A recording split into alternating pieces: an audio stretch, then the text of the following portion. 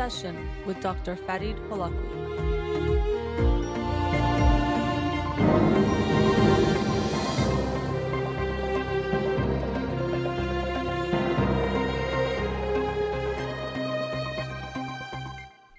Good afternoon. Welcome to In Session.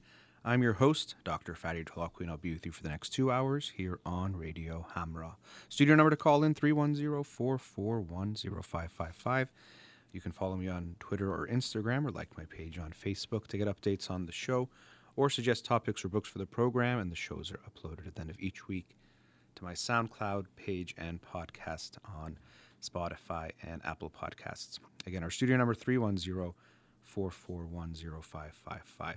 So didn't do a Monday show because here in the United States, it was a national holiday, Martin Luther King Jr. Day. So I will be doing the book review today, and I'll also announce this week's book of the week. It's Hard to Break by Russell A. Poldrack. Hard to Break, Why Our Brains Make Habits Stick. And Russell Poldrack is a neuroscientist at Stanford. And so this is a new book. I've done several books on habits and things like that, but I think here he's going to go deeper into the brain, looking at how it explains why habits stick and are so hard to break. So look forward to reading that and sharing it with you on Monday's show. The book of the week from last week that I'll talk about today is Becoming Human by Michael Tomasello. Becoming Human, A Theory of Ontogeny. And this is one of those books that can be hard to get through, especially in a week, because it was kind of on the longer side, but also very dense, written in an academic format, but very interesting ideas presented throughout, and understanding humans and what differentiates us from other animals, but especially to our closest relatives, great apes, chimpanzees, bonobos, and how we can understand how we've become what we've become, a theory of ontogeny. How do we evolve into becoming human? It really also means we have to try to understand what it means to be human. And Michael Tomasello has done decades of research on these fields of evolutionary psychology and evolutionary developmental psychology. He has done, I think, 19, 20 years at the Max Planck Institute in Leipzig, I think, in Germany. That's where he was, but also a professor at Duke.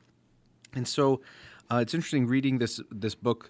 Throughout every chapter, there's a lot of these research studies looking at comparing babies, often infants and toddlers, and also to apes, chimpanzees, to see what they're capable of doing and what they're not capable of doing. When do things seem to arise developmentally in the human lifespan?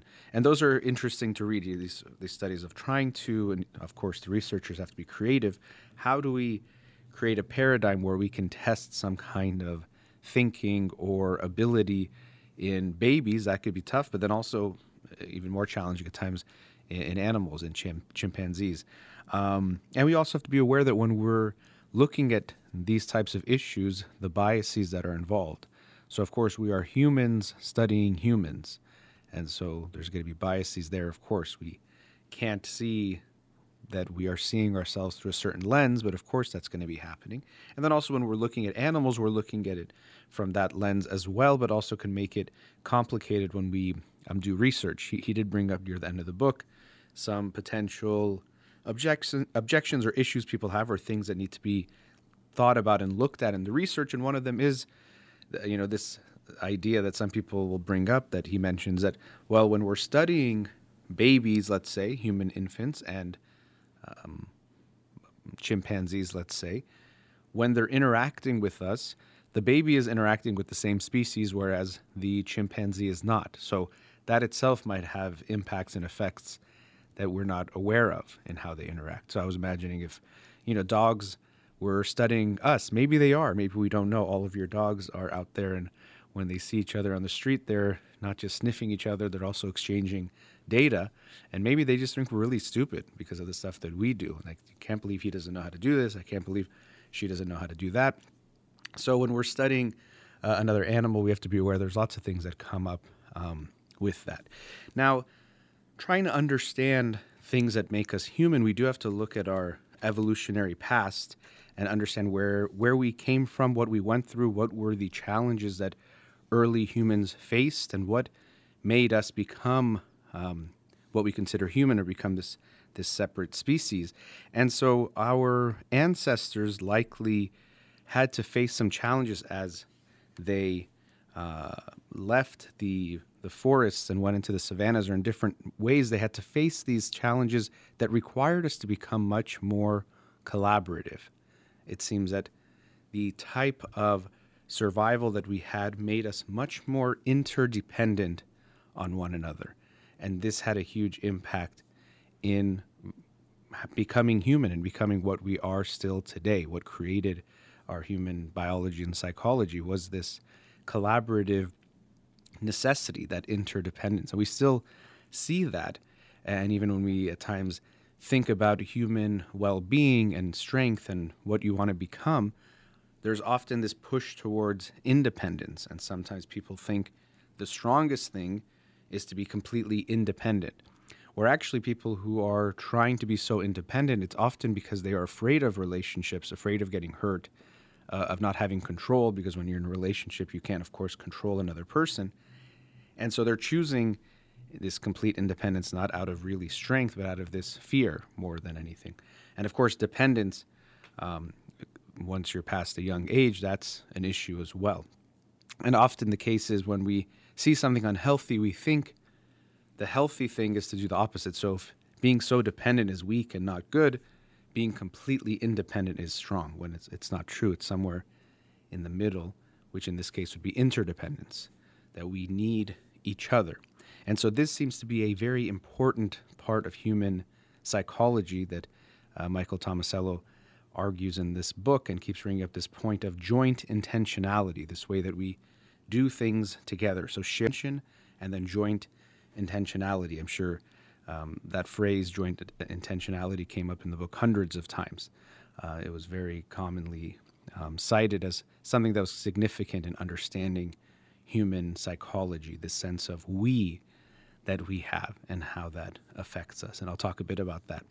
Now, in looking at human development, he talks about a 9-month revolution, that it seems that at 9 months of age, human babies start to be able to experience some things, a lot of new things, almost all at once. Of course, it's not going to be all at one moment, but in this short period, which is why it's called the 9-month revolution, where they can now interact in ways that they could not before.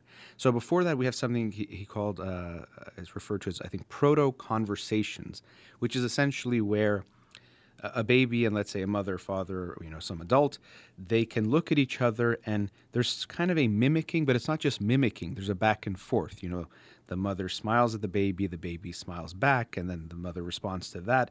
And there's some back and forth that we see is actually, it is quite natural. And because of that, it's actually quite important that it's done in a certain way. They've done research, one where either through using a camera of some sort, or actually they ask the mother to make a completely flat face, like no affect. And it's actually heartbreaking. You see the child first trying to get the mother's attention again. The baby feels something is wrong. And then over time they protest, and then they might cry for a bit, and then they give up, which is really heartbreaking. You get the sense that, well, if I'm not going to be attuned, there isn't going to be this connection, I might as well give up on trying. They've also done studies where they'll have mother and baby in different rooms, and they'll have cameras, and sometimes they'll have the timing be right, so they're actually responding in real time. Sometimes they'll add a little delay, and that delay makes the child feel off. They start to get frustrated. They don't feel good. So it's just a slight delay in the responses, but there is such an attunement. It's such a type of dance that we do together unconsciously that when it's a little bit off, it doesn't feel quite right. And actually, this is very relevant to what we've been going through these last 2 years in the pandemic, where we've moved a lot of our interactions to Zoom and FaceTime and different types of meetings. And when there is a slight delay, which often can be the case if there's some kind of technical glitch, internet types of issues, it makes it very hard to connect. And I've felt this in my therapy sessions before with clients, where thankfully usually the connection is okay, hopefully both emotionally, but in this case I meant internet-wise. But when it is a little bit off, it could be so hard to feel a sense of connection and build some momentum. Even if there's some delay in the video and the audio, it makes it very hard for us to connect. And so in communication and things that happen, we do it automatically without thinking that when it's a little bit off or breaks down, we notice it, which is often the case. When something physically in our body is healthy, we don't notice it. When we get sick or injured, we realize how much we value that thing. So we see that this starts in that younger age. Infants will have these kinds of proto-conversations. And part of that is also that human infants, because of how we developed, they often had to, in essence, compete with other babies or kids of their age for attention to survive. And so there is this survival or evolutionary push towards children attuning more with the caregivers to get more love and care and be taken care of. And those babies that were able to do that, of course, were more likely to survive. And that's going to be passed on, and that's something that we see. So there is this pressure in that sense evolutionarily for children to bond with their caregivers from a young age. But what we see start happening in this 9-month revolution, one of the interesting things is pointing, which seems like a minor thing, but it's quite interesting that at this age, all of a sudden, before that, they have a hard time understanding because pointing seems like something very trivial. Okay, I'm pointing at something. But this is, in a way, one of the first instances of shared attention. Because when I point at something, what I'm saying is there's something I want you to attend to, and now we attend to it together. Either I think it's something you'll find interesting, maybe as a baby, it might be something they want, so they might point and say, like, I want that thing, can you bring it to me? But pointing, which might seem minor, is actually quite significant, and we see that apes, chimpanzees, they don't do things like pointing. They don't point to get your attention, and often if you point, they don't understand why you're pointing. They might follow your gaze, so look at what you're looking at. If you all of a sudden say look up, they might look up too, but they won't understand. They won't do it themselves pointing, and they won't point to you, or they won't show you something. Kids will, have a toy and they show it to you, and there's a way they show it to you. It's not like really they know it's there, but it's a way of kind of sharing the moment with you, right? Like, oh, I'm playing with this toy, it's fun, or I like this toy.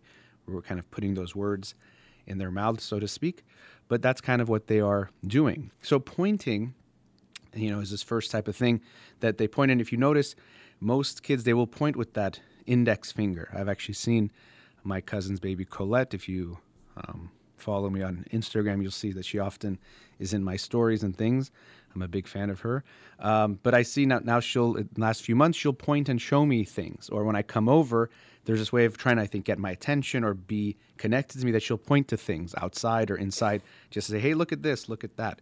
I think it's interesting. Persians, as we get older, sometimes they tend to point with their middle finger. I don't know if they want the point to be even more further extended, or if there's some indirect message there, but we tend to point in different ways somehow. But nonetheless, we see this index finger point become this way of sharing attention. Me and you can look at this together, have this experience together, and that itself creates bonding. When we think of what creates emotional bonding in a relationship, essentially it comes down to these sharing of experiences. Experiences doesn't mean we go do something together, but even just moment-to-moment interactions and experiences, they build a relationship. So we see this foundation there.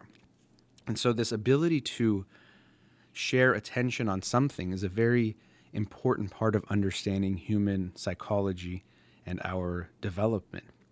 And so also, if we look at other aspects of it, it's things like working on something together. Joint intentionality is where that comes in, is that we're trying to work on something together. And as we work on something together, let's say you and I both have to carry something, and the tasks might be different that we both have to do, but there's a way we enter a joint agreement that we know that, okay, we're going to move this thing. I have to pick up this side. You have to pick up that side. I'm doing my part, but I can understand your part as well. And you understand your part, you can understand mine. And we also know that if we're committing to this, we are both expecting that we're going to see it through till the end. We enter some kind of sometimes, let's say, before unspoken contracts, sometimes it's spoken. And because of that, we also hold each other accountable. And this contributes to the development of things like some of the moral values that we have. That not only do I look at you and say, you better do what you have to do, but I know that I'm accountable by this agreement that we've made. So by creating this unspoken contract, we are essentially saying, we are going to do this together. I'm going to do my part. You're going to do your part. If I don't do my part, I even will want to punish myself. And actually, even feelings of things like guilt can come from this, or shame, that we internalize this sense of doing something wrong, doing something that we know goes against the social code and social norms, or this contract that we have created. And so starting with this joint intentionality, which might just be between two people, this starts to extend and develop into a more group type of norms and things of that nature. So here we start to understand the development of culture and why we do things a certain way and why it matters that we do it a certain way. Because as I've understood, and before I saw it in this context, we know that culture isn't just about language or food and music preferences and things like that. It's about a right and wrong way of living. And you feel that, if you think of Iranians in our culture, say, well, if you have to do it this way, if you don't, it's wrong. It just feels so wrong because it starts to get ingrained in this way of this is how we do it, and not doing it that way is wrong. It just feels not okay. And other people might do it this other way, and we tend to judge them for that if we don't become more open-minded because we're doing it the right way. And so the book was fascinating in exploring these dimensions of trying to understand how did human culture develop. So it's looking at the human species, how it develops, but also then looking at an individual child and how they go through this developmental process that makes them into a human. And then over time, they can become part of the human culture in the group as they become rational, which makes them reasonable, and also moral, which makes them responsible. So when they're reasonable and responsible, which he says is around the age of 6 or 7, that they start having those types of capabilities, then they can be looked at in a different way. And this is also why schooling tends to begin at this time. We feel that they're ready to enter this type of role in society. So the book is interesting. If you really like an academic overview of understanding human evolution from a psychological perspective, I would highly recommend it. Let's go to our first commercial break. Studio number 310-441-0555. We'll be right back. Welcome back. Studio number 310-441-0555. In the previous segment, I was talking about Michael Tomasello's book, Becoming Human, A Theory of Ontogeny, and making a maybe not so smooth, but transition when we think about evolution and we think about survival and survival of the fittest. I had a conversation today, but it's a theme that comes up a lot when we think of people that we sometimes we'll say they're in survival mode, or they had to live a lot of their life in survival mode. And so if in childhood you experienced different types of hardships and challenges, whether they were physical threats to your well-being, living through war, living through some poverty, or different types of experiences that made survival something scary or feeling uncertain, but also if you emotionally had to feel like you were surviving and you barely had to make it through. When you go through that, you tend to learn how to survive, and you actually learn that life is about surviving. Can I just get through this? Can I figure out a way? Can I tolerate this? Can I figure out a strategy that makes me live and not die? And unfortunately, as is the case with all of us, whatever strategies we start to learn early in life, we tend to apply them the rest of our lives. It just seems like the right thing to do. So, I thought of this analogy before this week. It was this thought of, imagine if you lived in a home and there was always a lot of smoke, so it was not safe to breathe. You had to crawl really low, and you were always crawling around. And now you're no longer in that house where there's smoke, but you still crawl around in life because you still have this feeling that it's not safe to stand and breathe. I'll die. It'll be unhealthy. So I have to crawl, even though you're in a completely different environment where the smoke is no longer there. And that's what we all do in emotional ways. I can't get close to people because they're going to hurt me. I can't say what I want to say because people get mad. I can't share certain feelings because people won't like me or love me, even though those people that made us feel that way might not be, no longer might be in our life, or we might be interacting with different people. We still will carry that with us unfortunately. And, something that has definitely shifted my understanding of so much of human psychology is understanding the brain as a predictive machine. We again here can see how much it makes sense. If in those early, very formative years, you had these experiences, it makes sense that the brain is then going to integrate that, and everything you experience is seen through that lens. This is safe, this is unsafe. Even though it doesn't mean it's based on some external reality, it's based on the internal reality that you have experienced, and it can be very hard to challenge and change that. And so when I was talking to someone actually this morning, a colleague, and realizing that often when we're living in survival mode, what we tend to think is if we're going to be okay, and even if you ask them, how are you doing? Oh, I'm okay. As long as we're okay, when you think of survival, well, that's good. That's a success because all you're thinking is not dying, of making it through. And so people who have this mindset, they're all often very good at tolerating things, tolerating pain, tolerating discomfort, whether it's in relationships or not relationships, feeling lonely, a job they don't like, whatever it might be, they get good at tolerating things because it's about survival. And so if you're surviving something, there's no need to change it. At least I'm okay. And so okay, there's that book, I'm okay, you're okay, which is, I think, a good type of okay. But this type of okay that I'm talking about now is when we settle in our lives and we stay in a comfort zone. So if life is just about survival, surviving is winning, rather than realizing you can be thriving and living, and you don't have to still feel that you're in that place. So if you feel this way, I'll start with this message. You deserve more than to be just okay. You deserve more in your life. You can have more in your life. And to do that, you're going to have to go into that discomfort, go out of your comfort zone and go into where it feels anxious. But the first step is recognizing I don't deserve to just stay in survival mode. I'm stronger than I was then, and my life is different than it was then. I can create something different now.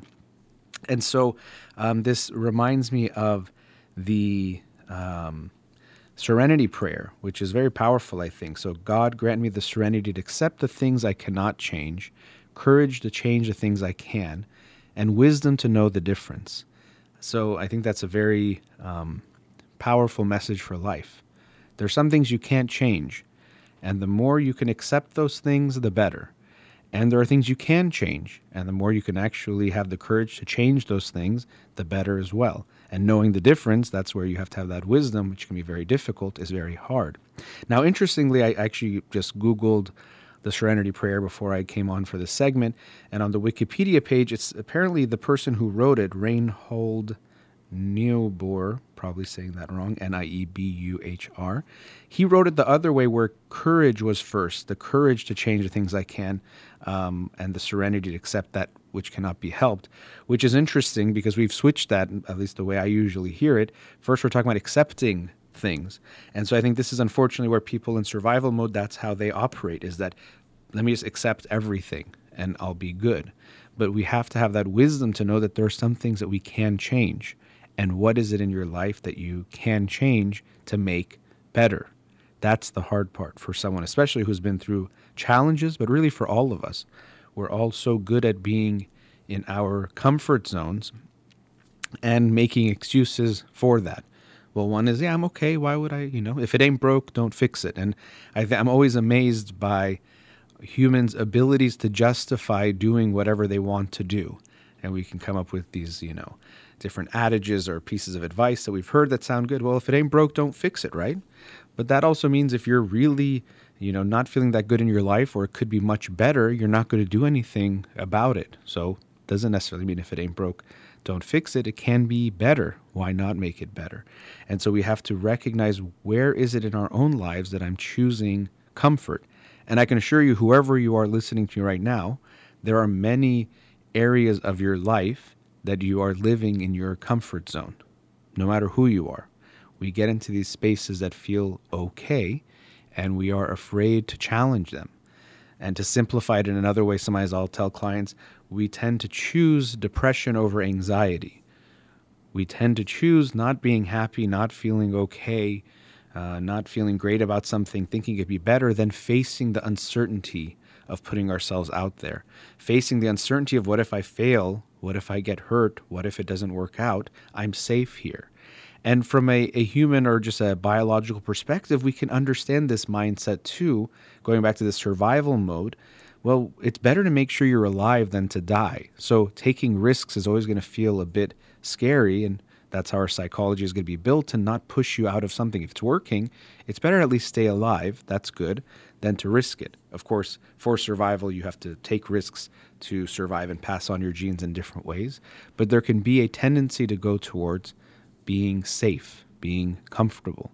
And so we have to recognize this itself is coming from our evolutionary past, that we are no longer living in that environment, which is kind of interesting. I was talking about our individual past, that you maybe lived in a certain household and certain childhood that had experiences, but we have this mindset that pushes us away from trying things because it's this fear of something bad happening when really probably nothing bad is going to happen. You know, usually there's this more of, I think, American thing of there's a monster underneath your bed, like a kid thinks there's a monster underneath their bed. And the longer you don't check under the bed, the monster keeps growing in your mind. The teeth get sharper, the claws get bigger and longer, and you worry more and more about this monster. Then you look under your bed and you see nothing is there. Or if we kind of make it an analogy, it's a very small kind of thing that you can handle or manage. And in our lives, the same thing happens, unfortunately. The longer we don't face something, the longer we keep doing what's comfortable, the scarier doing the alternative becomes. The more hardened we become in doing things the way we have been doing it. And so coming back to individuals that have internalized this survival mindset, they can be incredibly good at tolerating things, which in that way is a strength. But their weakness is in realizing that there's things they don't have to tolerate, that they can change. That when it comes to things in life, it's not just about, I can handle this. It's about what I want to do. I work with clients sometimes, and sometimes you recognize this as they're talking out loud about what they're going through in life. And this has happened, and I can do that. But the better question is, do you want to do that? Do you want that to happen? Yes, again, going back to the serenity prayer, if it's something you can't change, it's understandable to say, okay, I can handle that. I'll get through this. But oftentimes it's something that can be done something about, something you can do something about, that you're accepting. People are telling me to do this, and if you're a people pleaser and want to make sure people like you or not create conflict, say, okay, I can handle that. So that's survival mode. I don't want to create a conflict because that could get ugly. The person might get mad. The person might go away. I lose that relationship. So everything is about holding on, kind of almost like a hoarding. I don't want to lose what I already have because I'm just trying to survive, and that's too scary to let it go. So if you look at yourself and look at your life, ask yourself, am I just accepting okay in areas where I can have more, I deserve to have more? Where in my life am I in the comfort zone? Where have I given up even thinking about what could be different? Because it could be scary to put ourselves out there, to challenge ourselves, to go into a relationship not knowing how it's going to end. So we choose the anxiety of being alone over the depression or the sadness of being alone over the anxiety of getting close to someone because it feels too scary. We already think we know what's going to happen or afraid of what can happen. So when you think of that serenity prayer, God grant me the serenity to accept the things I cannot change, courage to change the things I can, and wisdom to know the difference. Recognize that our tendency is often to think that what's happening is something we cannot change, and not recognize we have much more courage and much more power to change things in our lives, but we have to be willing to face that anxiety and that uncertainty and put ourselves out there. All right, let's go to another commercial break. Studio number 310-441-0555. We'll be right back.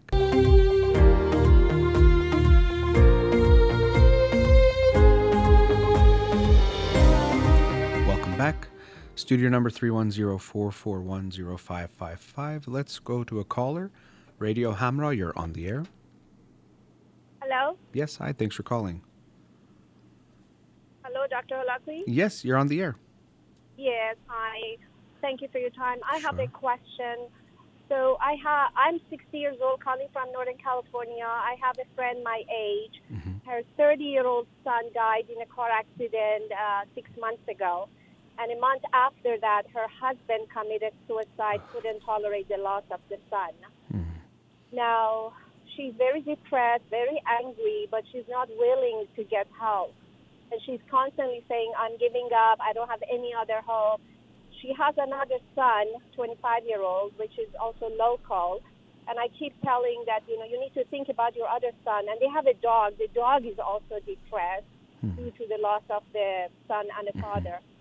I don't know what to do with her. She's not willing to say, I don't want to go to see a shrink. They're all nonsense. So what can we do? I'm worried about her. Yeah, well, understandably, you're worried about her. And the fact that she, calls them shrinks probably shows some of her feeling about therapists in general. But nonetheless, looking at what she's been through, and you say, I don't know what to do, one of the things to realize is that there is only so much you can do, or that you can only do very little. Especially, you can only do very little in helping her feel good. It's going to be very, very painful. I mean, that's unbelievable pains of losing a child, which I think is the worst relational pain human beings can go through, even though he was an adult child, but still, that's terrifying and heartbreaking. And then to lose her husband after that as well and taking his life, that adds usually more to the grief. And you mentioned anger, so maybe she's angry with the world, with him, with, so many things. And so we have to also recognize how incredibly difficult what she's going through is. I really do hope she gets help. Now, you said the suicide was a month ago? Can you hear me? Hello? I'm not sure if the caller is still there. No. Because I'm driving, I put you on mute. Oh, okay. No, the son died in July. Yes. In June. The son died in mid-June, and end of July, the father committed suicide, which was a big thing in our community in Northern California. Oh, a month after the passing. For everyone, but Yeah. It's been a few months now. Okay, so a month after the son passed. Okay, that's just unbearable pain, and even that word unbearable means that we can't handle it. So we can understand that she's suffering and struggling the way that she does. I don't know, is part of it that she doesn't like therapy and therapists in general? Mm-hmm. Okay, so that makes it challenging. Well, because she's very, very angry. Yeah. And everybody's telling, well, it was destiny, God's will. It gets better. So that's why she's completely shut down everyone. So she doesn't want to see anyone. Sometimes she just talks to me over the phone. She's not willing to see anyone. I saw her one time. She lost like 30 pounds. Mm-hmm. She looks really bad. But the fact that everyone's trying to comfort her. Yeah. And it's like nobody understands what I'm going through. I lost my son in a car accident. A month later, the husband, which was absolutely normal, good, loving family, committed suicide, which was shock to everyone. Yeah. But now I'm really worried that she's losing. She's constantly saying, I want to give up. I don't want to get up. And what if she does something to herself? Yeah, that's, and I would not, I hope you'll even ask her about that. I know most people. No, I'm very cautious. No, I'm saying I hope you would ask her about that. That if you want to do something. Have you thought about that? People are very afraid to talk about suicide. And I'm not saying that's the next thing you have to tell her, but I want you to not be afraid to say that. And it's not going to be up to you to handle it if she is. You'll have to get help. You might, if she was actively suicidal, call 911. But people often avoid asking about it because it feels like we're not supposed to. It's scary. What if they say yes? Yeah. I never thought about bringing the subject but I constantly tell her that think about the other son. Think about, what can I say? Think about the dog. Think about, you still have future ahead of you. Well, I mean, for her. Yeah, it's tough because we don't want to obviously emphasize. I mean, what she went through is horrible, undeniably horrible. And so I would empathize with her. I'm sure you have. But to stay there, that she's going to be down for some time. Now, we're afraid to lose her, and that I think is critical. It's a crisis here, that if you feel that she could be suicidal. But it would be odd for her to be okay right now. She needs to go through this. And I think it's unfortunate what people are doing, which is what they often do. We tell people it was okay, it's God's plan, they're in a better place. All those things that don't help. And it partially is coming from our own inability to tolerate sad feelings and someone else's sad feelings, which makes us feel a certain way. So we think we have to convince them that it was okay. And this is where trying to do too much actually hurts the person. You know, it's like someone has just collapsed and broke all their bones, and now we start massaging their body, but their bones are broken. So it's like hurting them. It's not helping them. You need to give them space to heal and recognize they're going to be in pain. That you can't take away that pain, and there's nothing other than numbing her with medications and drugs. Nothing's going to numb her. She needs to feel this pain. And so learning from what she's telling you that other people have done, you want to make sure you don't do that, that you're not telling her it's okay. You know, you might at times bring up these things of trying to help her find meaning in her life. You know, that's what we're trying to help her find is, this has been devastating, but is there anything still meaningful? And her son probably would be. I mean, think about him and what he would go through if something happened to her. But I would definitely first start with empathizing with her and what she's going through and staying with her. It's going to be dark for her for a while, and the desire is to drag her into the light, but you're probably going to have to go into the dark cave with her and sit with her there a lot of the time, which is tough on you, and you have to make sure you're okay also. Can she do it on her own without support of any friends, family, anyone, or a professional help? Probably not. On her own. Probably not. I mean, she does need support. I hope, it seems like you're someone that she still has, that she's at least reaching out to at some level, maybe not seeing. I hope you could see her and be ready. If you go see her, you're going to see her and she's going to be down. And when you leave, she's still going to be down. Well, she refused to see anyone. Okay. I'm saying if she did. Even when you talk to her, same thing. You're going to call her. Now, maybe then she might feel a little bit better or, whatever the feeling is. She's going to feel bad by the end of the phone call. You're not going to make her feel good. And you don't put that, if you put that pressure on yourself, which is what most people do, or they think they're supposed to do, they either avoid or they do too much. Like, oh, I don't know what to do. What am I going to say to her? So they don't want to talk to her. Yeah. Or if they talk to her, say, oh, it was okay. And, God wanted your son, and these crazy things that people say that they think makes the person feel better. Yeah, most people do. And actually, most people say that I've looked at some research that at funerals or when people are grieving, they say the problem is actually usually people saying too much rather than too little. Like they say things that bother the person. So just, in statements, it's better to say, I'm sorry for your loss, my condolences, but don't try to justify the pain or make it okay or, give them some wisdom that you think you're going to change the suffering into something good. That usually makes people very frustrated because, they're saying, you're basically minimizing my pain. And those same people that say that to someone, something 100,000 times less bad happened to them and they got upset about it. They didn't just say, oh, it's okay, or it's going to be something better. They were, like the person is late to come fix the window, and they're getting mad about it. But now this person is dealing with this and they're saying, why are you sad? It really doesn't make sense, but that's what people unfortunately can often do. So I would remove some of the pressure from yourself that I have to fix her or fix this. I would, bringing up seeing someone is something you can still mention, but I wouldn't push it too hard. She needs probably someone just to be with her in this process. You're walking a path with her.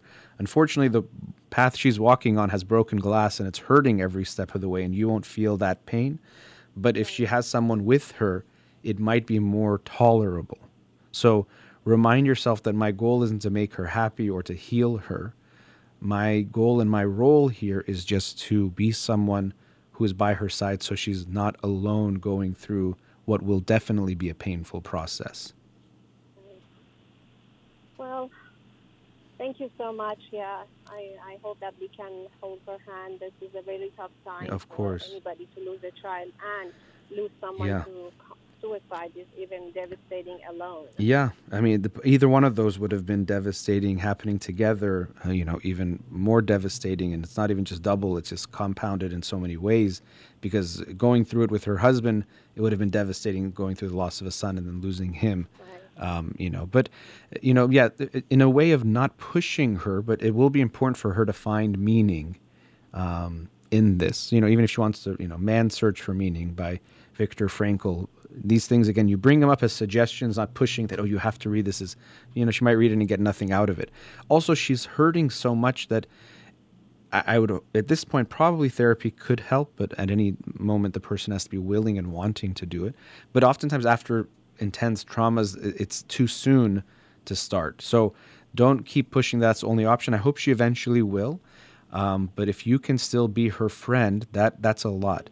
Now, I know you're saying, yeah, go ahead.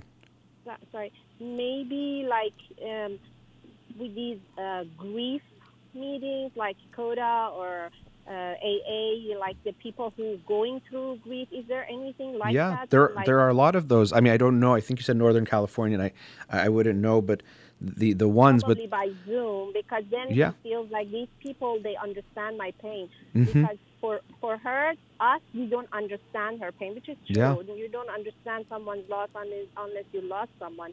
But maybe if I can find a grief group rather than a therapist.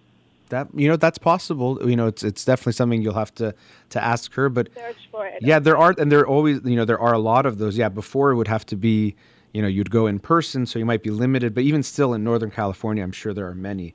And as you said yourself, certain types of pains and experiences, unless we know the other person has gone through it, even though we know still it's going to be different, no two experiences are the same, but there's certain types of pain that only we feel that someone else can relate to if they've been through it. So support groups for grief are actually very helpful for a lot of people because they know that only you know what it's like to go through this. And so when we're talking and someone gives the feedback or advice, it feels a lot more full. It doesn't feel as empty as someone who's like, I think if I lost my child, I would just be grateful for the years I had them. People say things like that, which there might be some truth in that, but you're also going to be devastatingly hurt. And you're not only thinking about that, positive feeling or that glass half full side of it. So that's something you can consider and mention it to her. Say there's also these options where it's not a therapist, a shrink that you'll be talking to. Although sometimes there's a therapist in those rooms that facilitates the group. Oftentimes they've been through something like that too, sometimes not. But that's another option. Are there other friends or people? I know you said she's kind of pushed a lot of people away. Are there any other people? Everyone away. She has two sisters that they're not as local, but then came to stay with her. And she said, I don't want you to be here.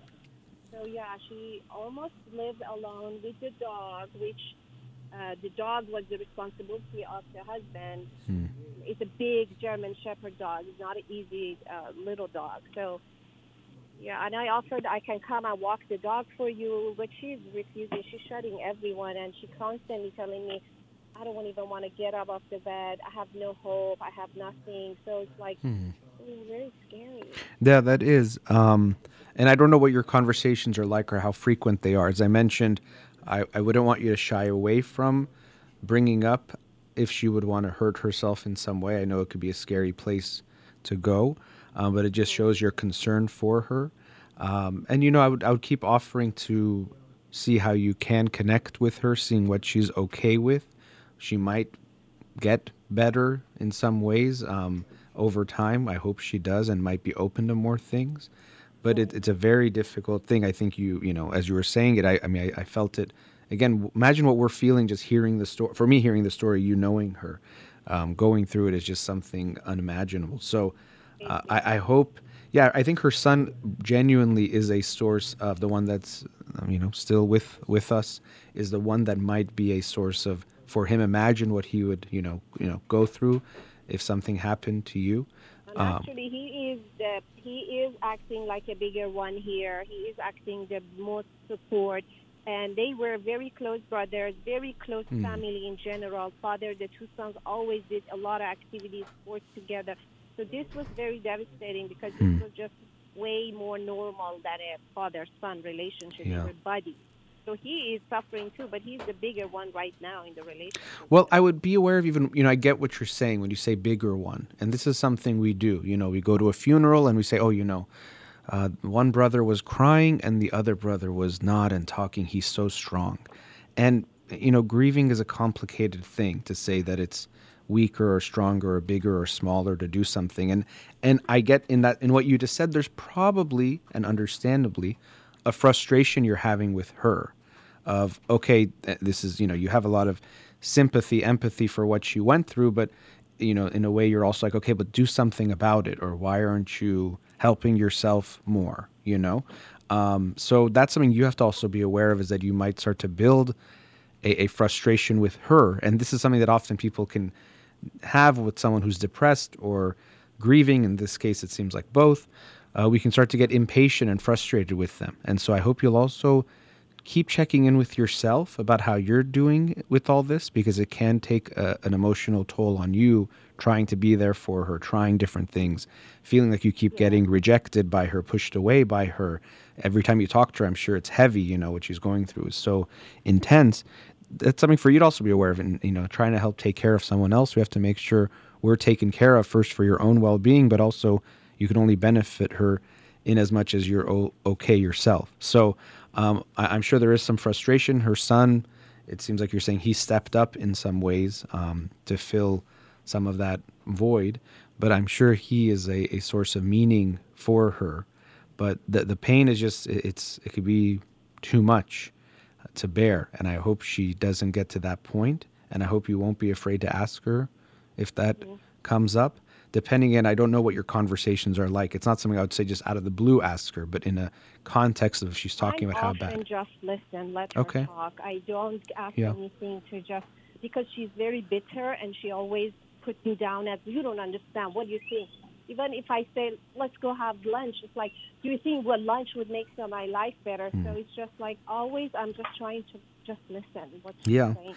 And that's tough. And there's that bitterness, that anger is there, and it's really going to get directed everywhere, and you are just trying to help. And the fact that she's still talking to you and you're saying she's pushed other people aside probably tells us there's still something she likes about talking to you, or likes about you, or that you're doing slightly differently. So take that, to heart too, that she's still talking to you, but she's still angry. And that's what I mean, is that you probably leave the conversations like, gosh, like, did I do anything? Or did she even like that? It seems like she was like mad at me a lot of the times, but probably there's something she's getting. While you also want to look at, okay, what can I do slightly differently, even in how I bring things up? Or when she says, you could say, you're right, I don't know. And I really don't know what to say. And I'm really trying to just help in whatever way I can. And you can even ask her, you maybe have, is there anything you would want for me to do, even in these conversations or in any way? And you've suggested things like walking the dog or doing things, but maybe ask her, if you haven't already, what would you like from me or for me to do for you, if there's anything? Yeah, I think that's a good question for me to ask. So, okay, what can I do? Okay. Ask her, what do you, and maybe she'll be able to reason with you with that kind of, I think she'll get it. Like what can you do? Or you don't know what to do. No one's equipped to go through it, of course, what she's going through. And then no one's really equipped to know what to say to someone going through it, And so that's what I meant by putting the pressure off of yourself, that, if I was in your shoes, it's not that I would be handling this so easily. I'm sure I would doubt myself. I wouldn't be sure about certain things. Did I say that right? What can I say? Did I push too hard? Did I not do enough? It's a tough thing that you're, going through, trying to help someone who went through something incredibly tough and unimaginable. But I hope you'll continue with that and keep, we have to pay attention to what we're going through in order to be there for someone else, because you might start to get frustrated to the point where you push her away too. And I hope you'll recognize that just being in the dark cave with her, even if you're silent, even if you're just there, that's better than nothing. And sometimes that's the best we can offer. And we can only offer what someone is willing to accept. And so I would keep making these connections and reaching out and suggesting things, asking things in a subtle way. You don't want to push too hard, and then see what she's receptive to. And there might be space more and more to be even more helpful, or to help herself more as she's feeling more capable. And you can even resonate, if you can, with that, empathize with that anger. I understand, you're right. I can't even imagine what you're going through. It's so unfair. There's no way to explain or justify what you went through. And so don't try to convince her she shouldn't be mad, or there's good in the world, or any of those things. Empathizing with her pain is probably going to help her more than trying to convince her the pain isn't real, or she shouldn't feel it. Thank you so much, Doctor. Thank I really you. appreciate it. I got good points on it. I hope. Thank you. Well, Appreciate it. the feeling I'm having with you, it's like a fraction of what I feel you go through. My thought right now is like, I hope I was helpful to you, and I'm sure that when you Yes. talk to her, you have that feeling strongly, and I can understand. So, obviously, wish the very very best for her, and I'm so sad to hear about what she went through, and I also wish you the best, and I hope you can be helpful to her as well. Thank you very much. I appreciate Thank you. your Nice feedback. talking to you. Take care. Thank you. Bye. Okay, let's go to a commercial break. We'll be right back. Welcome back. The previous caller still thinking about that situation and how heartbreaking it was just to hear it, imagining only can imagine what it's like to go through it. And so it makes me think more about this very scary topic of death that we tend to avoid or try to avoid in life until we face it. It just pops its head up because part of life is death, and how we deal with it. And so relating it even to what I've talked about today, when we look at human psychology from an evolutionary perspective, we value relationships so much because we are at birth very dependent, and then at least continue to be interdependent and needing one another, and we build these strong bonds and we feel these strong emotions because we need to be drawn together to enjoy being together, to survive, because we need to have those relationships. Sometimes when we do this, I think people feel like it demystifies or takes away the romanticism to say it's evolutionary, or we try to explain in the brain what's going on when you feel something.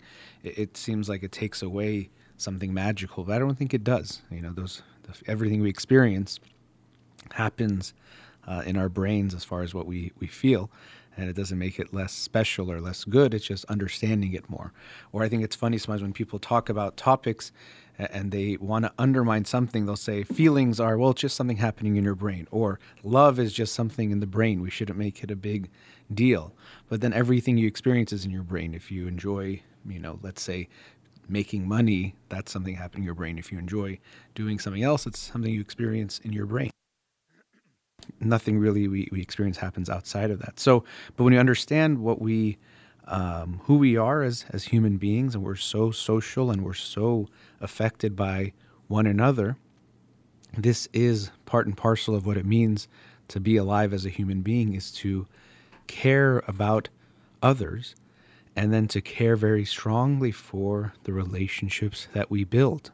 We feel this emotional connection and bond that makes it hurtful, painful when those bonds are broken, whether it's some kind of relationship ends for some reason, or through the ultimate breaking of death, which we inevitably will experience in our lives. And it's because of how beautiful it feels that it hurts so much. And so when people say don't be sad after someone dies, to me it doesn't really make sense to not be sad at all. To me, that's not even natural or not healthy to not feel pain or sadness after losing a relationship. In a smaller scale compared to death, but it could be similar. Sometimes when people break up, they say, I broke up after this 2-year relationship. I didn't even cry. I wasn't even sad when we broke up. And I'm very, very sorry to hear that. If you are not sad after a breakup, something is not right there. And I'm sorry for you. Either you are hiding your current feelings of sadness, which is not good for you, and I'm sorry to hear that, or you never let yourself feel close to that person you're in a relationship with, so that losing it was not very painful. So it was your weakness that makes you not cry, not your strength that makes you not cry now. So when we create a relationship, we would hope that it's meaningful enough that losing it would hurt, which is true of life in other ways too. You have a career, you do work, you do something, and you would hope that you create something that losing it does hurt you. It does feel bad because it has some meaning. And in general, the good that we feel, sometimes people say, well, you have to, have the rain to enjoy the sunshine, which there's some truth to that. But it's also that when we experience something, as good as it can make you feel, essentially it has to be able to make you feel that bad as well. So We also hear this with things like people's words. So if someone gives you compliments, like, oh gosh, thank you so much. It feels very nice to hear your compliment. But then if someone says something mean, people say, well, you shouldn't care what people say. Well, you can't have it both ways. You can't not care what people say if it's something bad, but somehow feel good when they say something good to you. You can't have that. You have to be able to have both. Now, of course, we sometimes feel too good when they say something good and then get too bad. That's something to look at. But you can't just have one and not the other. I can't say my arm, I want to feel the nice touch of a friend, but I don't want to be able to feel any pain. If you numb my arm, it's numb from the pleasure and the pain.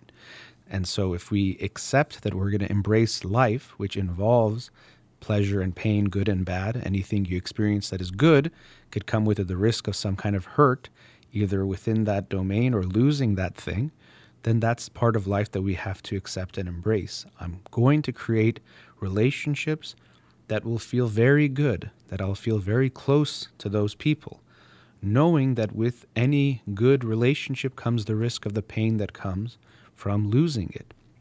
And there's that Shakespeare, it's better to have loved and lost than not have loved at all. And I think that's just not about romantic love, but it's about relationships in general. It's better to have had relationships and then lost them for whatever reasons and in whatever ways that has happened, than to have not had them at all. And I think that's living a full life, is when we face it head on, that I'm going to experience all of the good, which means I have to be open to experiencing the bad. There's no other way to live life.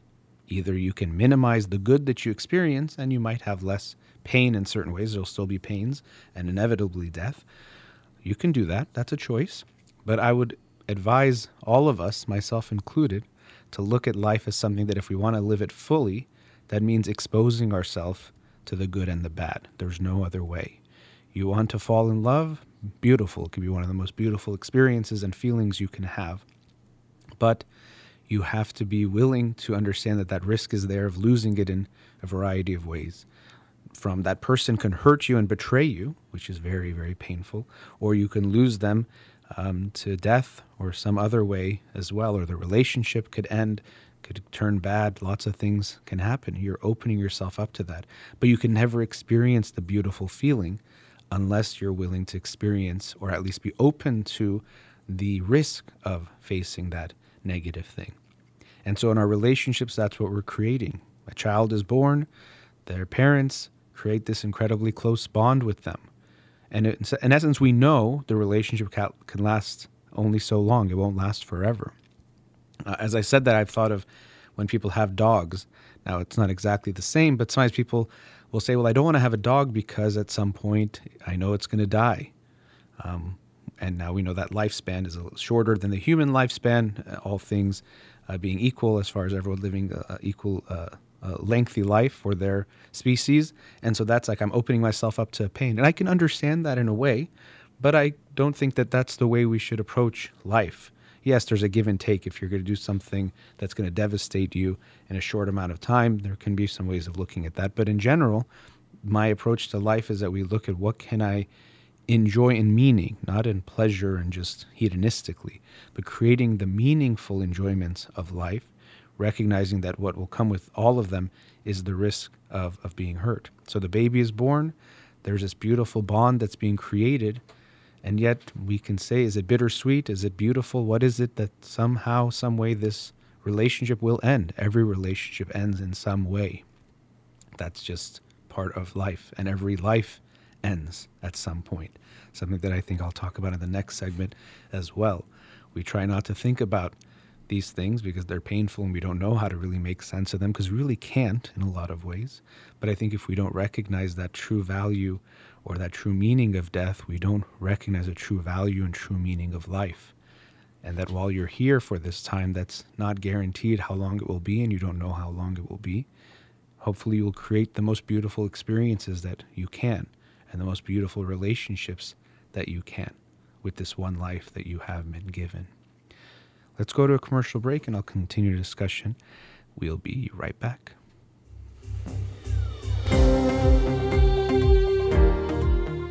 Welcome back. So in the previous segment, I was talking about some issues related to relationships and also death and living a meaningful life. And as I mentioned in the last segment, if you don't recognize death, you won't live a meaningful life. Or if you don't recognize the true meaning or significance that death is inevitable, you won't value your life enough to live it to the fullest, because we tend to have this mindset that we're going to live forever. Now, you ask anyone that, they say, of course not. I know I'm not going to live forever, but we operate in that way. And that's partially because to deal with our fear of even facing death anxiety, we go to this place of denial and avoidance that it's not even real. It's a lot easier to think you're never going to die than to think about it. Now, we don't have to be preoccupied with it, and I might touch on that in talking about regret and how that relates to death anxiety. So you don't have to be obsessed with death to live life, but you have to recognize it's there, to recognize you won't have forever. Because going back to earlier about survival mode and trying something new, breaking out of your comfort zone, we tend to have this feeling that, well, I'll do it later. There's always the sense that there's always a later available for us to do whatever it is we want to do, the ideas that come to our mind, the desires, the wishes, the dreams. I'll always have a later to do it. Why would I start now? And then again, one of the things I like how we convince ourselves, we'll say, I'm not ready yet, or I got to get prepared, or it's not good to rush into it and mess it up. But these are all excuses we make because we're afraid to face that uncertainty. And so unfortunately, this death anxiety, this fear of even facing it, can make us not take our lives seriously enough and not value it enough. You don't value your life enough if you don't recognize death as inevitable. And so we want to be aware of this tendency we have to avoid facing it, because it makes us avoid living our lives. When I read Irvin Yalom's book and his wife Marilyn Yalom's book last year, Matter of Death and Life, he mentioned a few times in that book, Irvin Yalom, how he sees death anxiety as correlated or commensurate to your regrets in life. The more you regret not living a full life and the things you didn't do, the more you fear death, the more you're afraid of facing death, the sense that I didn't make good use of my time. I didn't value it enough in a way that I wish I had.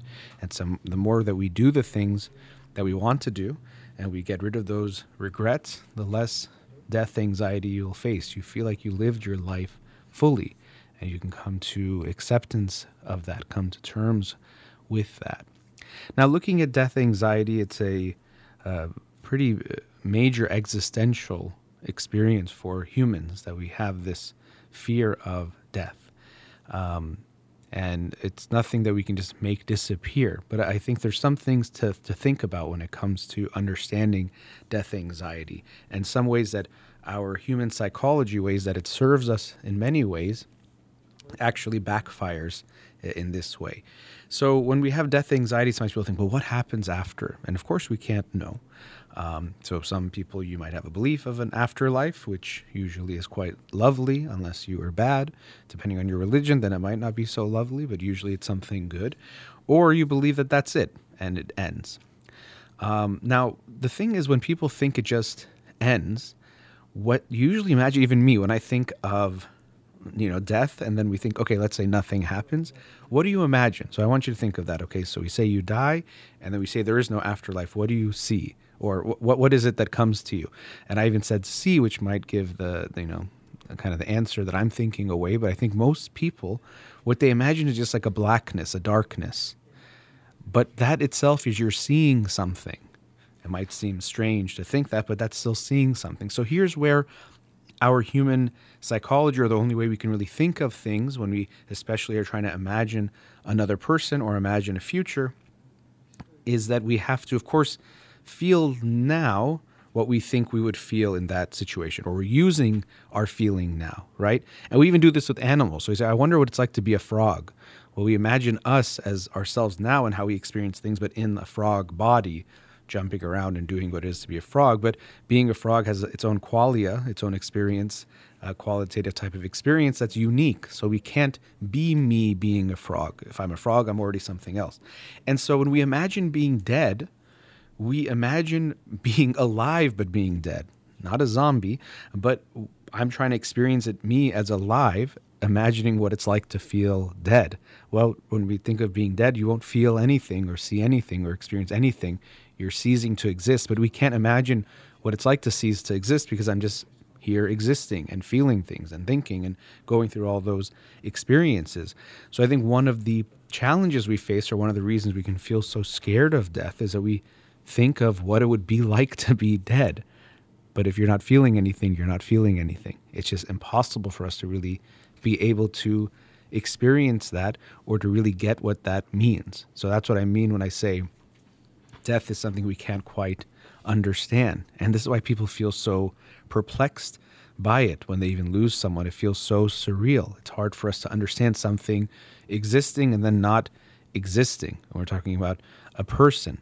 Now, what is added to the complication of when we're thinking of someone else being dead is that our experience of them still is alive.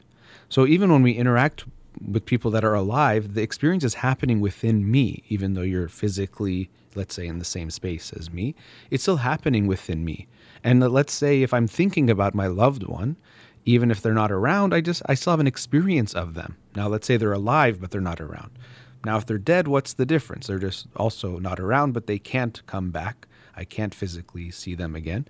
But my relationship with them, my connection with them is the same. Just like essentially my way of relating them was internal. If they're gone, it's still internal. And so this is what can feel so weird, is I can still feel you. I can still feel the person who is not there. My grandmother passed away last June.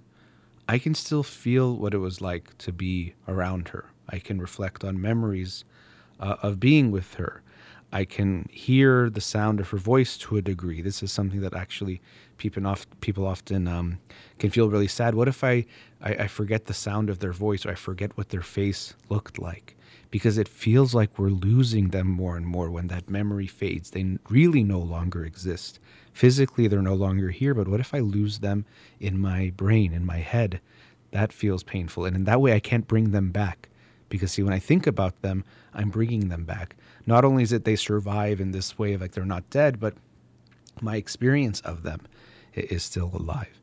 And so people can have this surreal feeling of like, I know he or she is gone physically, but I still feel like they're here. And that feels weird. And we think, oh, am I crazy? Is there something wrong with me, or I'm being irrational? But it's none of those things. Your experience of anyone all the time is happening within you.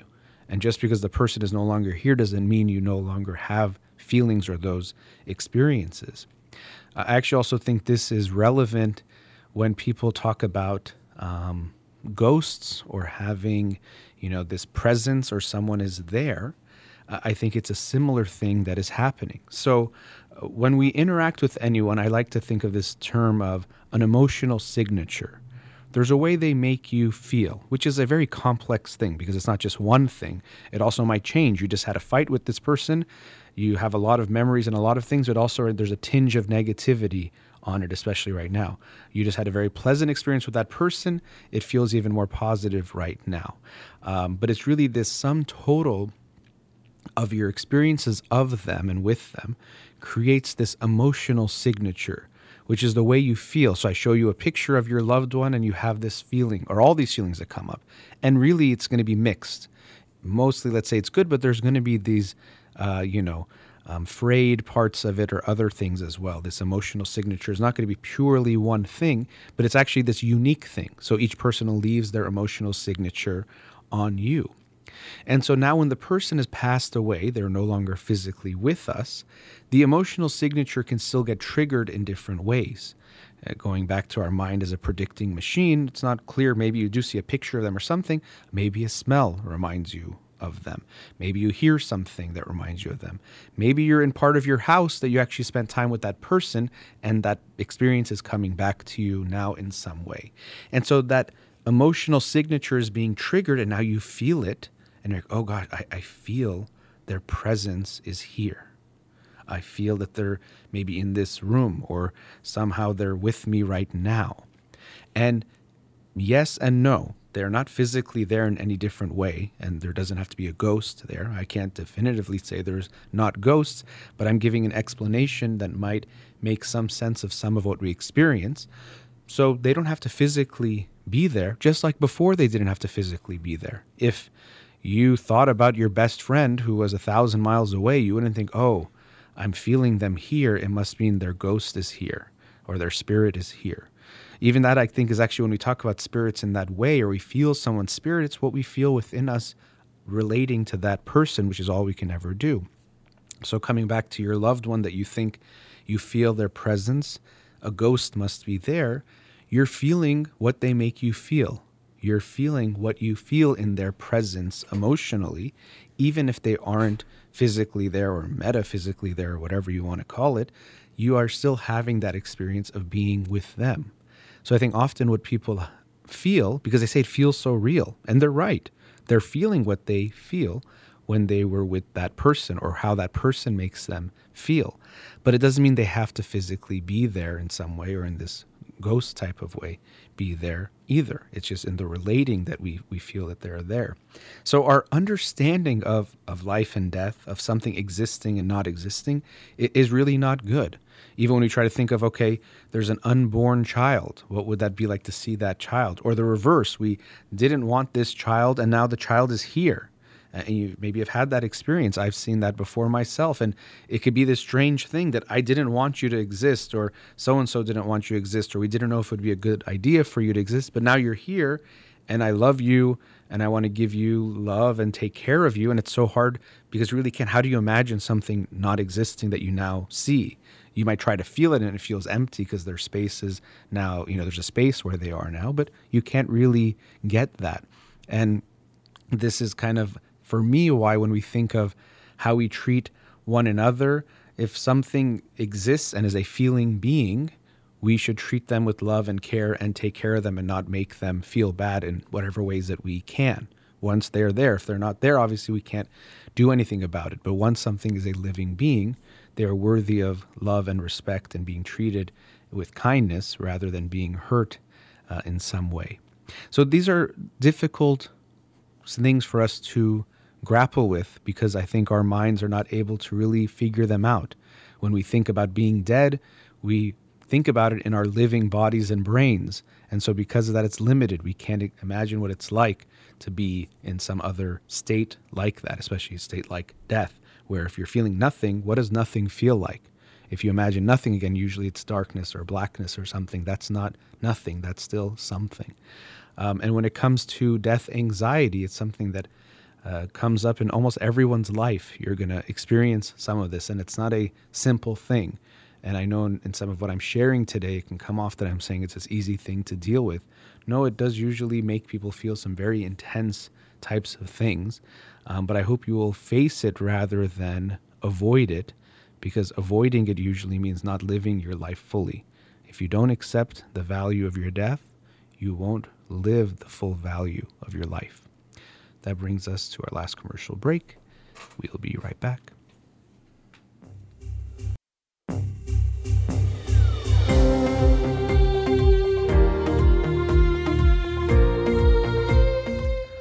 Welcome back.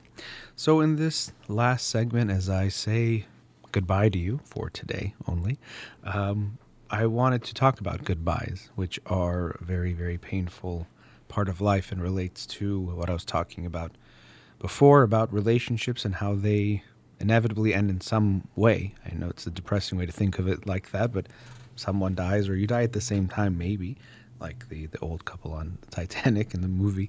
But in some way, relationships end, which is pretty heartbreaking. Another thing we don't like to think about. We have this feeling that they're going to go on forever. And goodbyes are very, very difficult. I feel that myself very deeply. I remember I did not like goodbyes from a young age, saying bye to family after being with them for a while even, or for if it was going to be for a longer time. It's a very painful thing, but it is a part of life that we have to accept, that we have to be open to facing, even if it is painful. How do we handle goodbye? And to me, when we look at how some people approach this, it's like how they approach a lot of life. Is we think, well, minimize bad feelings, try to feel good, and how do you just move on? Even sometimes I disagree with on research that I see in certain aspects of psychology where they'll look at something, they'll say, well, grieving happened this way, and these people felt better after this many months, so this must be the right program or this treatment or this technique. And of course, we do want to try to understand what makes people feel good and happy. Definitely not anti-happiness, but I don't see it as just the ultimate goal that if someone is going through a breakup or the death of a loved one, we just look at like who felt better faster as the solution, or as that's what we should be striving for. And so somebody's in research, I've seen that seems to be the measure, rather than there is something bigger to me of healing and growing through what you go through that's more valuable than people who feel okay or feel good or feel happy. As I was saying before, you can go through a breakup and some people might feel better the next day. I wouldn't say, oh, those are the good people, let's learn from them how to be. That's telling me something is missing, either in their connection with their feelings or in how they connected with the other person and the type of relationship and the closeness they allowed themselves to feel for that person. So some people just think goodbye is about feeling okay as soon as they can, and that could be a motto for life. And it's understandable we don't like to feel bad. Obviously, it feels bad. And so we tend to avoid that, but not realizing that if we live a life just focused on avoiding bad feelings, we're going to live a very, very meaningless life with very little to show of it. Anything you achieved meant you worked hard, you delayed gratification, you put yourself in a situation where what you're doing was not the most pleasurable thing at the moment to achieve something bigger. And the same thing is true in relationships and all aspects of life. So we can't let just feeling good be our guide, even though as a biological organism, we are in some ways drawn that way. And that's why it's so hard to resist doing what feels good in the moment, because there's such a strong drive for that. There's a feeling that says this feels good now. It's hard to create an equally powerful feeling of that something in the future will be good for you and you're going to feel good. And this is, I think, one of the challenges we face as human beings, trying to live a meaningful life, trying to meet our potential, trying to do things that will make us feel good in the long run. Is there's such a strong pull to doing what feels good in the moment, that homeostatic type of rebalancing that is going on. So it's understandable that we are pushed in that way, but it's something we ought to resist, to recognize that the value is not in just feeling okay. The value is in going through what we need to go through, healing and growing. It's like if we saw people that fell down and we just measured how fast they started running again. Now that could be good, but it could be that some of them are running too soon and they're damaging something more significant down the line. They still haven't fully healed and they're starting to run. So if we just focus on one factor and say this is what is going to tell us what's good or bad, I think we're missing something. So with goodbyes, we have this feeling, and I hear this a lot of, well, I didn't cry when we broke up, or comparing who was sad longer after a breakup. And in our obsession at times of like who's winning and losing and comparing, we think, well, this person is still sad and that person's dating someone. So the one that's dating someone, they're winning. And, people even will literally use those words. They're winning the breakup. And we don't know, is that person healed and now is creating a good relationship, or was it a rebound because they don't want to face the pain of grieving? And so in that instance, when we see a picture of, a celebrity couple that broke up, and now we see one of them has a new partner and they're walking on the street holding hands, looking glamorous and good, and we see the other one, maybe they find some picture of them looking bad or crying or not looking so good. Like, oh, well, look at that. How can you deny that one of them is winning and losing? But healing is not always pretty, and looking good is not always genuine and is not actually being authentic. So when you go through a goodbye, I hope you will feel sad. I hope you will grieve the loss of that relationship. I know I had one recently, a type of relationship that had to end, and it was very painful. I was very sad. I cried. I listened to some sad music that made me feel sad, but not, I wanted to feel sadder, but it allowed me to connect even more deeply with my feeling and felt like the mood I had. I think, when people post things online, they put hashtag mood. There's something about that. There's a way when you just connect and resonate with something, it feels right. It feels good. But I felt sad. And I was reflecting on the good parts of what I'd experienced and what I could learn from it as well. But I recognized that the sad feelings were because something I experienced was something nice, and that the person that I was able to have that connection with was something very valuable. So it wasn't something in overall for me to feel bad about, even though it was painful while I was going through it. So I hope you will allow yourself to feel bad and to feel sad if you're going through a breakup of some kind or losing a loved one or having to say goodbye to someone, recognizing that mourning is the price that we pay for having loving relationships. Grieving is the price we pay for having loving relationships. That's something that we must be willing to embrace and to face when that happens. And so when we have a goodbye, I think it's also good to try to learn from it. Now, the learning often, some of it can happen while you're really feeling a lot. But when you're in pain, your head is still spinning a bit, and your head is still trying to make sense of the pain. You're, in this sense, actually are surviving more. You're surviving, licking your wounds, trying to heal what's going on. So often you might not be able to learn things. And so even with people in therapy, sometimes they'll, had a breakup or some kind of relationship ends. And in therapy, right afterwards, there is more of the focusing on the pain and the feelings that are there and trying to get in touch with those. And I even might mention to them that there's going to be lessons to be learned from this, as in all experiences, but especially more meaningful ones and significant ones. But it might not be time yet, or you might not have the perspective yet. When people break up, we've all been there. You sometimes will say things that, especially in hindsight, sound very irrational, but they point to the state you're in there. Sometimes people say, oh, you're going to find someone else. And I don't want to find anyone else. I don't want to be with anyone else but them, even though the relationship wasn't working out or something has happened. Or they'll say, oh, you're going to forget about them and you won't even remember them. It's like, I don't want to ever forget them. That's the feeling we have, which we can understand. We're so still attached to them and have that feeling of attachment. Being detached from them feels like death. So forgetting them doesn't feel good, which sounds strange, because if you're having so much pain remembering them, people looking at you is like, well, why don't you forget them? But this is, again, where healing is not necessarily about what feels most good in that moment. It's about going through the process of healing, which generally involves some pain. So yeah, we'll say those, especially like I said, in hindsight, if you think about it now, what you felt then, you're like, gosh, what was I saying back then? Or what was I feeling to think I never wanted to forget them, or I never wanted to be with anyone else? You often think about it and you're like, oh, it was actually not even that good. But when we're feeling attached, we feel dependent. Going back to this tendency of humans, we have this dependency growing up. You feel like you're going to die without them. That's why it feels that way. That's why it's not just like, oh, I can replace them with someone else. And that's why relationships have value. We don't just feel like, oh, well, this is my husband or wife today, and tomorrow if it's that person, it's another person. It feels equally the same. There's something about relating to that person and what you created with them that makes it so it just can't be replaced by something else, someone else. It's not going to be changed in that way. So when you're going through it at first, you might not be able to understand the lessons, because there's probably things that you can learn about yourself. Who are you attracted to? Who is it that you find yourself in relationships with? And I say find yourself, but taking a more active role of who am I creating relationships with?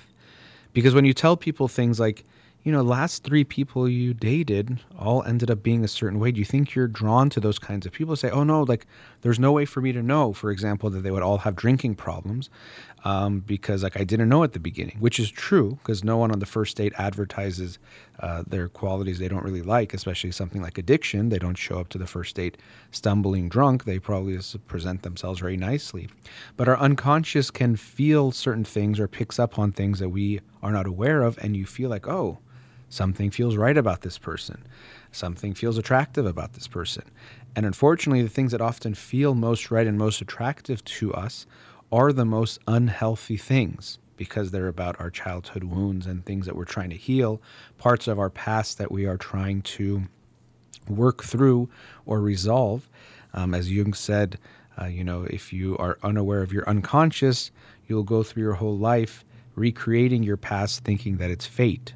I'm definitely not quoting it directly, but that's essentially the theme, is that if you don't realize what you've been through and how it's affected you and affected the things that you're doing, the things that feel right and feel wrong, the same things will keep happening to you, and you'll say, well, it's just my luck. My luck, I keep dating women like this, men like this, people like this. But it's not about luck. It's like looking at, well, what am I doing here? How am I choosing these people? How am I getting attracted to, and how am I attracting these kinds of people? And then also, how was I in the relationship? What did I do that I think was good? What did I do that actually I think was not good? And actually I can learn, wow, I was doing this and this. That's not good. I don't want to do that. That's not good for my future relationship and relationships. I don't want to be that kind of a person or do that. That's on me, and I can grow from that. Also, what did I like and not like about the person I was with? Especially at some points, you might make it all bad or all good. You know, they were the most evil person, or still they're the most amazing person. I can't believe I don't have them. But once you have a little bit of time, you can also look at that. Or, you know what, they really did this and did that, and I really value that, and I still want that in a partner. But, you know, there was this that they would do that I definitely realized I can't live with that, or that's not going to be good for me, or it brings out a bad side in me. It's not even necessarily a good or bad quality, but for me, it's a bad quality. And so I want to learn from that. So there's a lot that you can learn. But when the wounds are still bleeding, you can't learn from the fall. First, you have to attend to the wounds and heal them to at least to some degree to make at least the bleeding stop. Then you can try to learn your lessons. So in a breakup, you probably won't learn so much right when it's happening because you're still attending to those wounds that are still bleeding and hurting so much. And you need to take care of that first. Give yourself some space, give yourself some time, knowing that what you feel today won't be what you necessarily feel tomorrow or in a week or in a month. Also, it could be good to remember that healing is not linear, meaning that yes, over time you'll get better, but it doesn't mean that every day will necessarily be better than the day before. People often will have these experiences like, oh, you know, I'm feeling better. I feel like I'm getting over it. And then the next morning they wake up and it's almost like they're back at the beginning and they're like, uh-oh.